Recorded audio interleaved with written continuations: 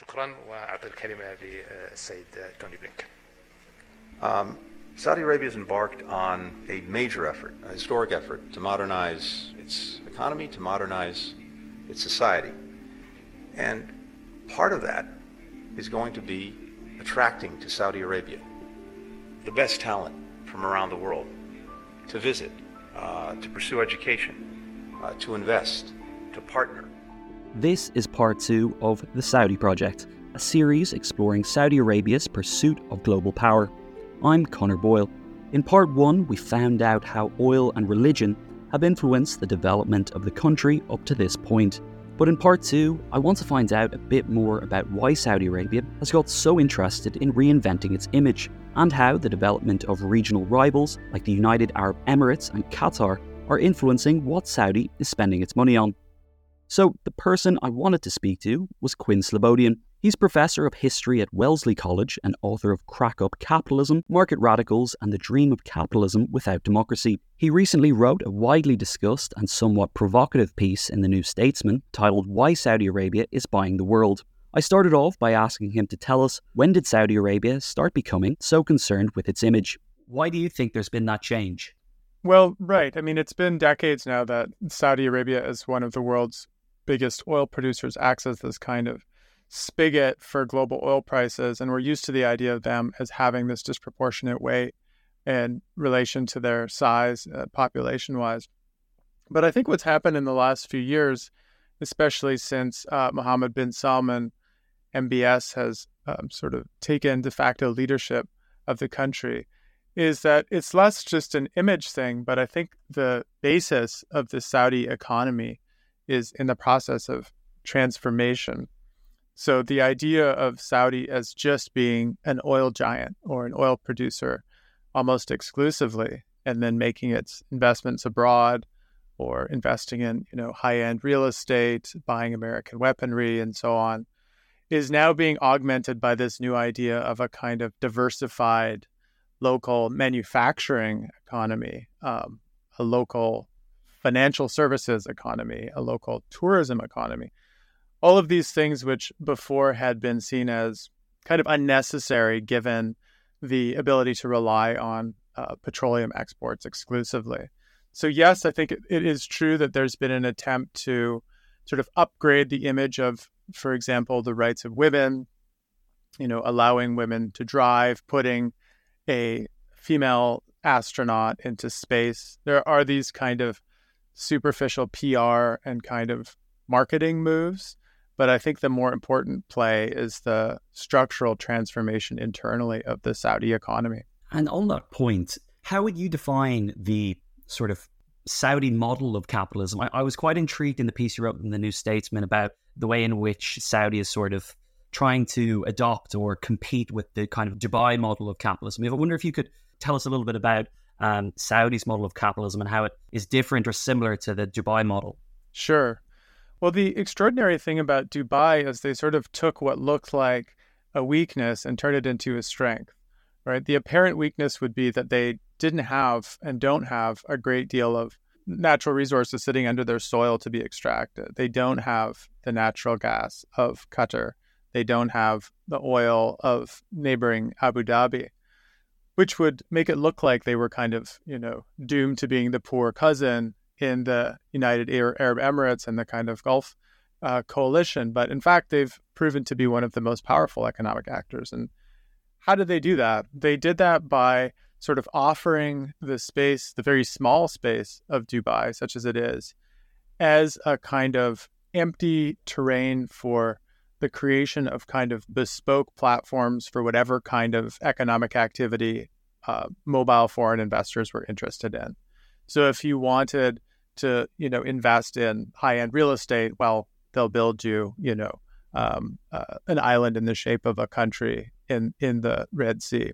If you want to do internet and sort of information, telecommunication stuff for the region, then they create an internet city that has different rules than what exists outside of internet city.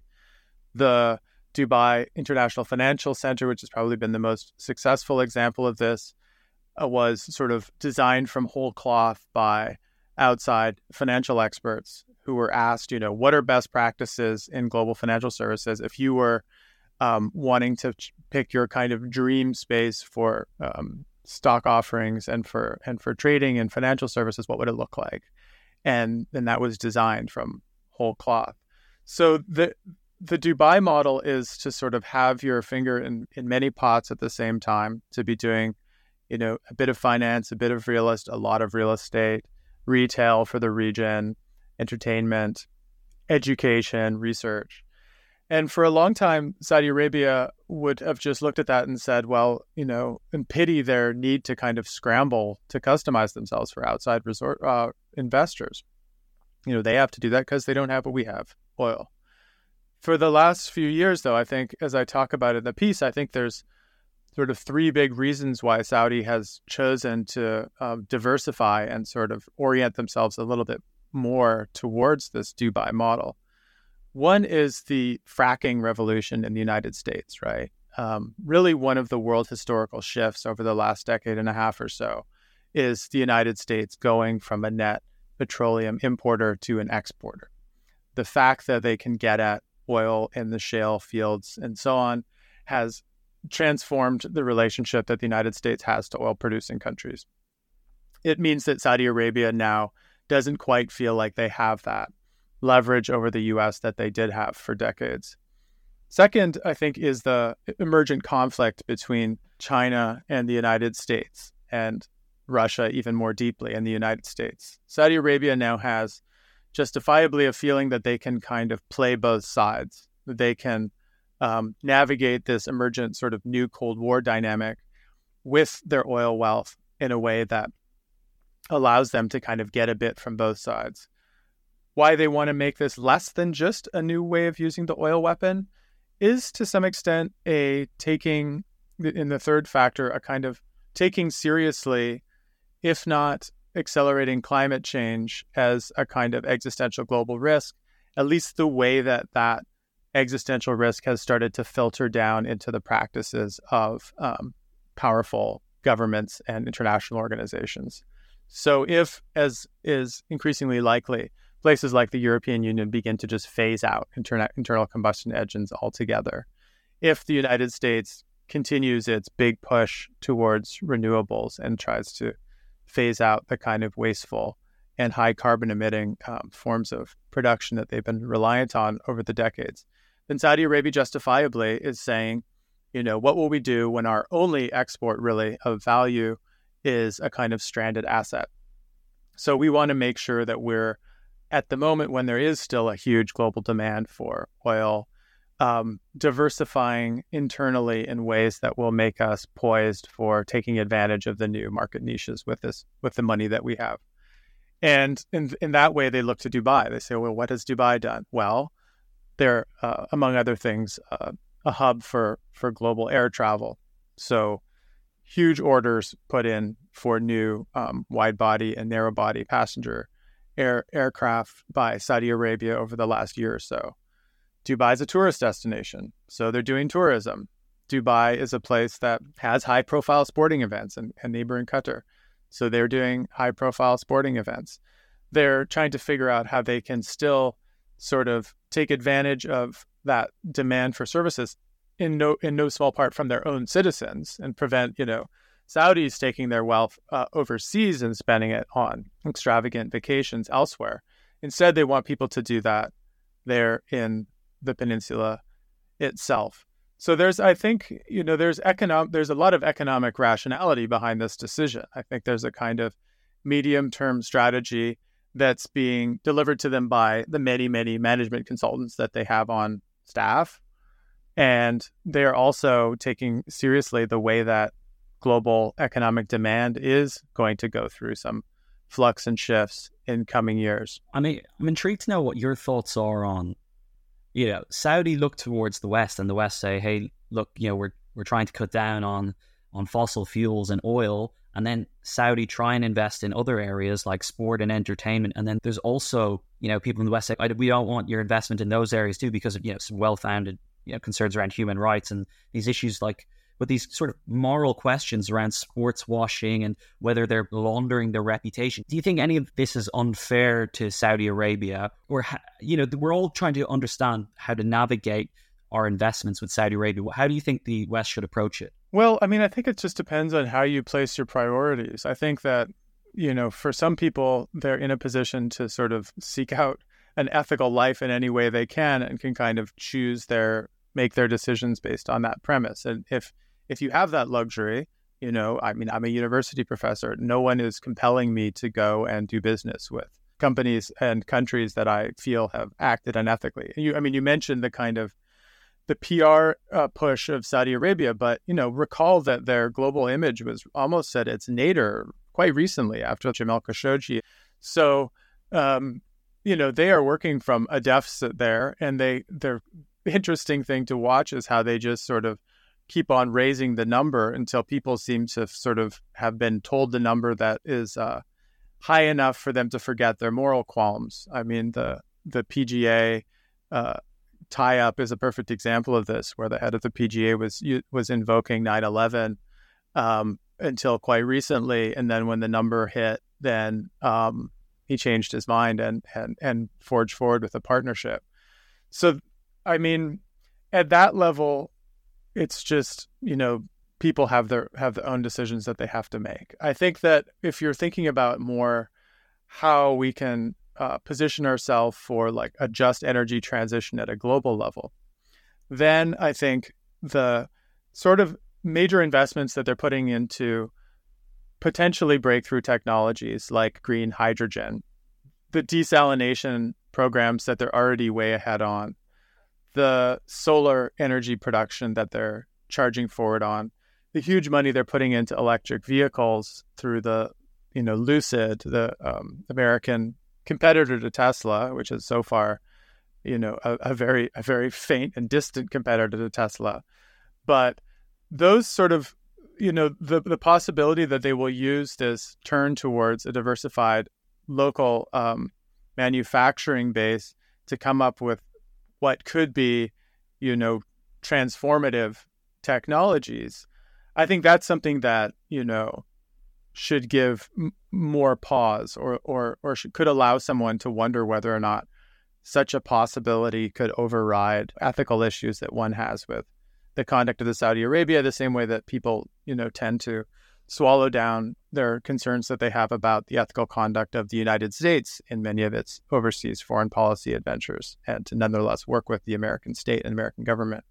So I think that I got some criticism, interestingly, from my piece from people who are from the region or work in the region who thought that this is all too convenient, that when a country like Saudi Arabia, a non-Western country, begins to build out the possibility of a kind of a green manufacturing base, that now the response of Western-based critics is to try to hit them with the human rights bludgeon, that this is actually just a cloaked concern about the loss of American economic superiority, in other words. And although I don't think I was doing that in the piece, I do think that that is often true of the way that concern over human rights, whether it's in Xinjiang or in the clearing out of Bedouin populations to build this futuristic city in the western part of Saudi Arabia, suddenly tend to pop up when there's a fear that some sort of competitive edge is being lost.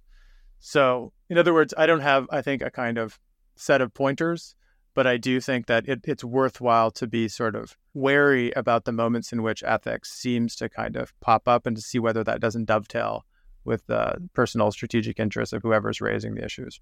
And I saw criticism of the piece, perhaps from another direction, insofar as you were sort of suggesting that Saudi Arabia was a climate behemoth, and its crown prince has all these grand ambitions. Like, why should we expect Saudi Arabia to lead on something which is probably not in their interest? Well, I don't think we would have expected it, which is why what makes this surprising, right? I mean, I think that there's a couple things to say there. One is that there is a difference between supply and demand, right? So just because there is still a large amount of oil reserves underneath, Saudi sands, doesn't mean that there will always be a demand for it. So I think what they're worried about is not the collapse of, the exhaustion of their own reserves anytime soon. In fact, it will definitely take decades for that to happen, even at current rates of drilling and extraction.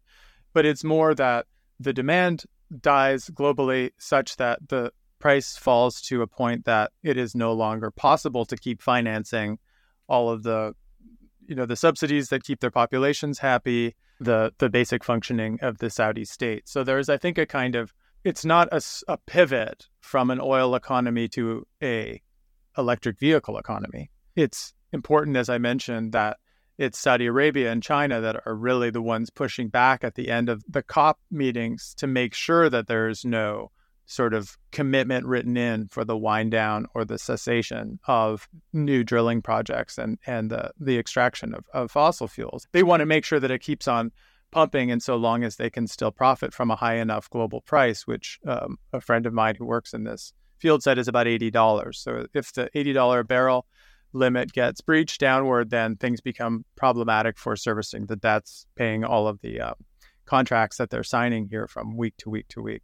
So I think it's more of a kind of wise strategy of the kind that anyone would probably come out of a business school case recommending, which is, keep on doing the primary economic activity that is most profitable for you.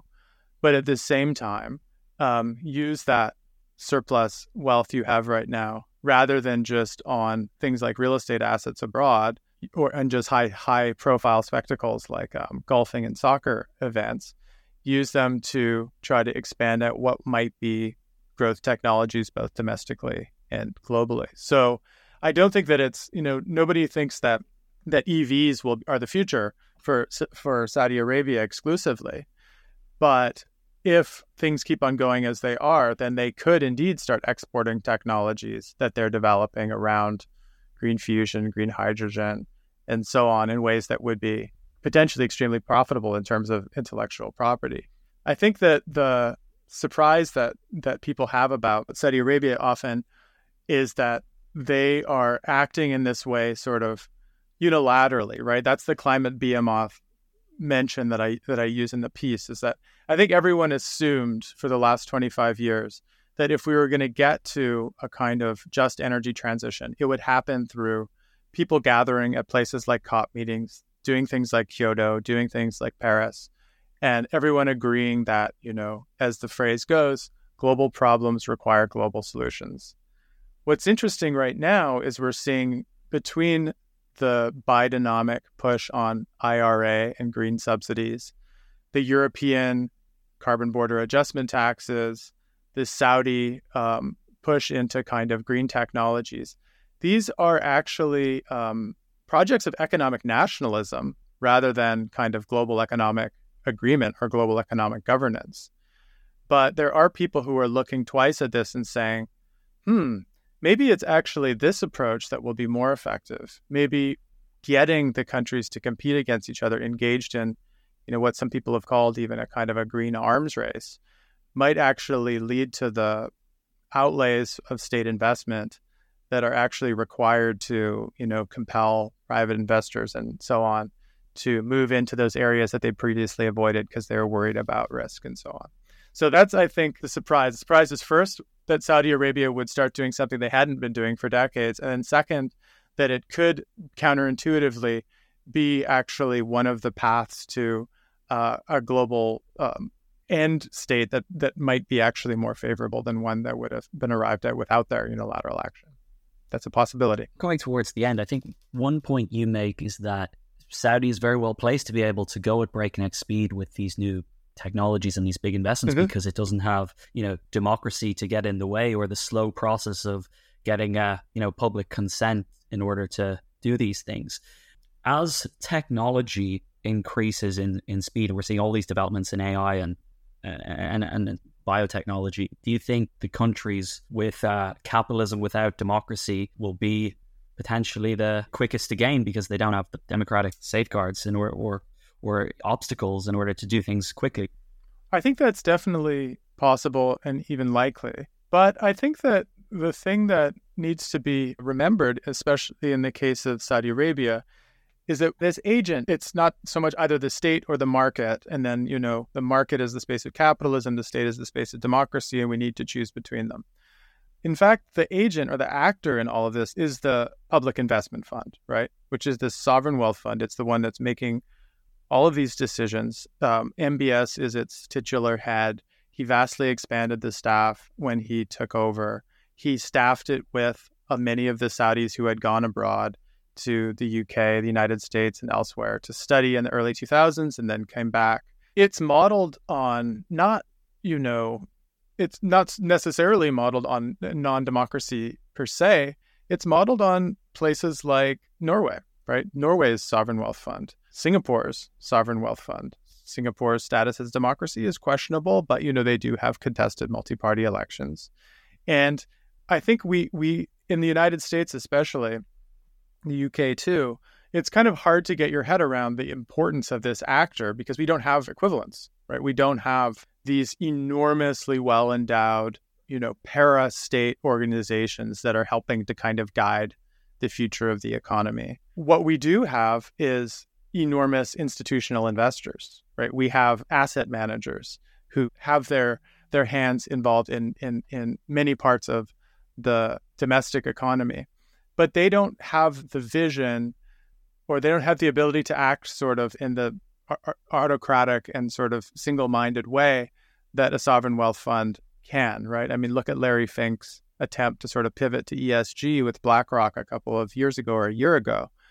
Ran into shareholder activism and resistance, a lot of legal concerns about fiduciary responsibility. He himself disavows it almost after 6 months or a year. So those are things that are not so much artifacts of democracy, but you could say that something like shareholder value is the primary directive for a money manager.